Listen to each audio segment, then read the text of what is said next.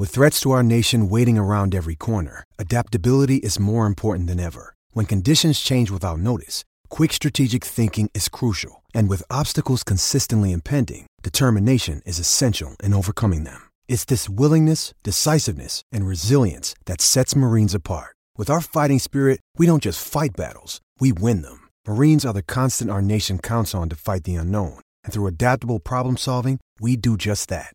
Learn more at marines.com. G'day, Mike Hussey here, but you can call me Mr. Supercoach. KFC Supercoach BBL is back and there's 25 grand up for grabs. So what are you waiting for? Play today at supercoach.com.au. T's and C's apply. New South Wales authorisation number TP/01005.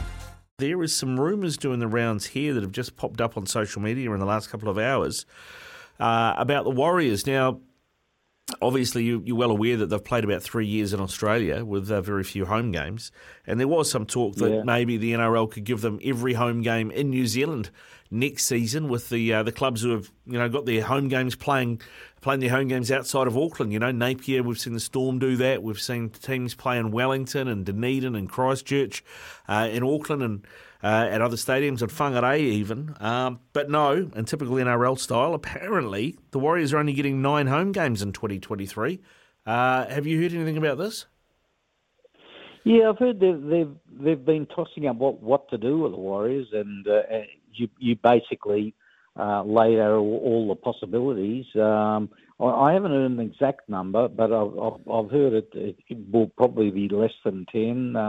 You wonder about the fairness of it, and Warriors fans, they've had to put up with a lot, not to mention the players and their families. So it would have been a wonderful gesture, if not every game, certainly, the majority of their games. Give them, say, out of 24 rounds, I don't think too many people would have been against them playing, say, 15 games at home and 9 on the road. Maybe they're against all the Sydney teams, so it's just a direct flight to Sydney rather than the long hauls to Melbourne, to the Cowboys, to Newcastle, the ones that are difficult where they've got to either get 2 flights or get a flight in a bus. So that would have been a nice way to do it. But as you well know, the Warriors don't get many favours from rugby league headquarters, and I think we're about to see another example of that. Yeah, I mean, I'm thinking 9 games at Mount Smart. I kind of thought, well, maybe there's a couple that they're going to play elsewhere. Maybe they'll take a game to Christchurch, they'll take a game to Wellington, something like that. But that's still only 11. What chance then? Molly, we'll do the NRL bingo. The Warriors in Perth.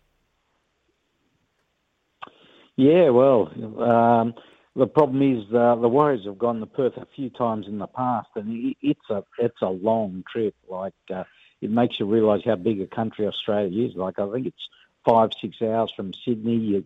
You cross 3 time zones, and that's in addition to the time zone from New Zealand to land in Sydney for starters. So it's a big ask, and I know whenever they've had to play in Perth, they've struggled as a result. So, it wouldn't be doing them any favours, put it that way.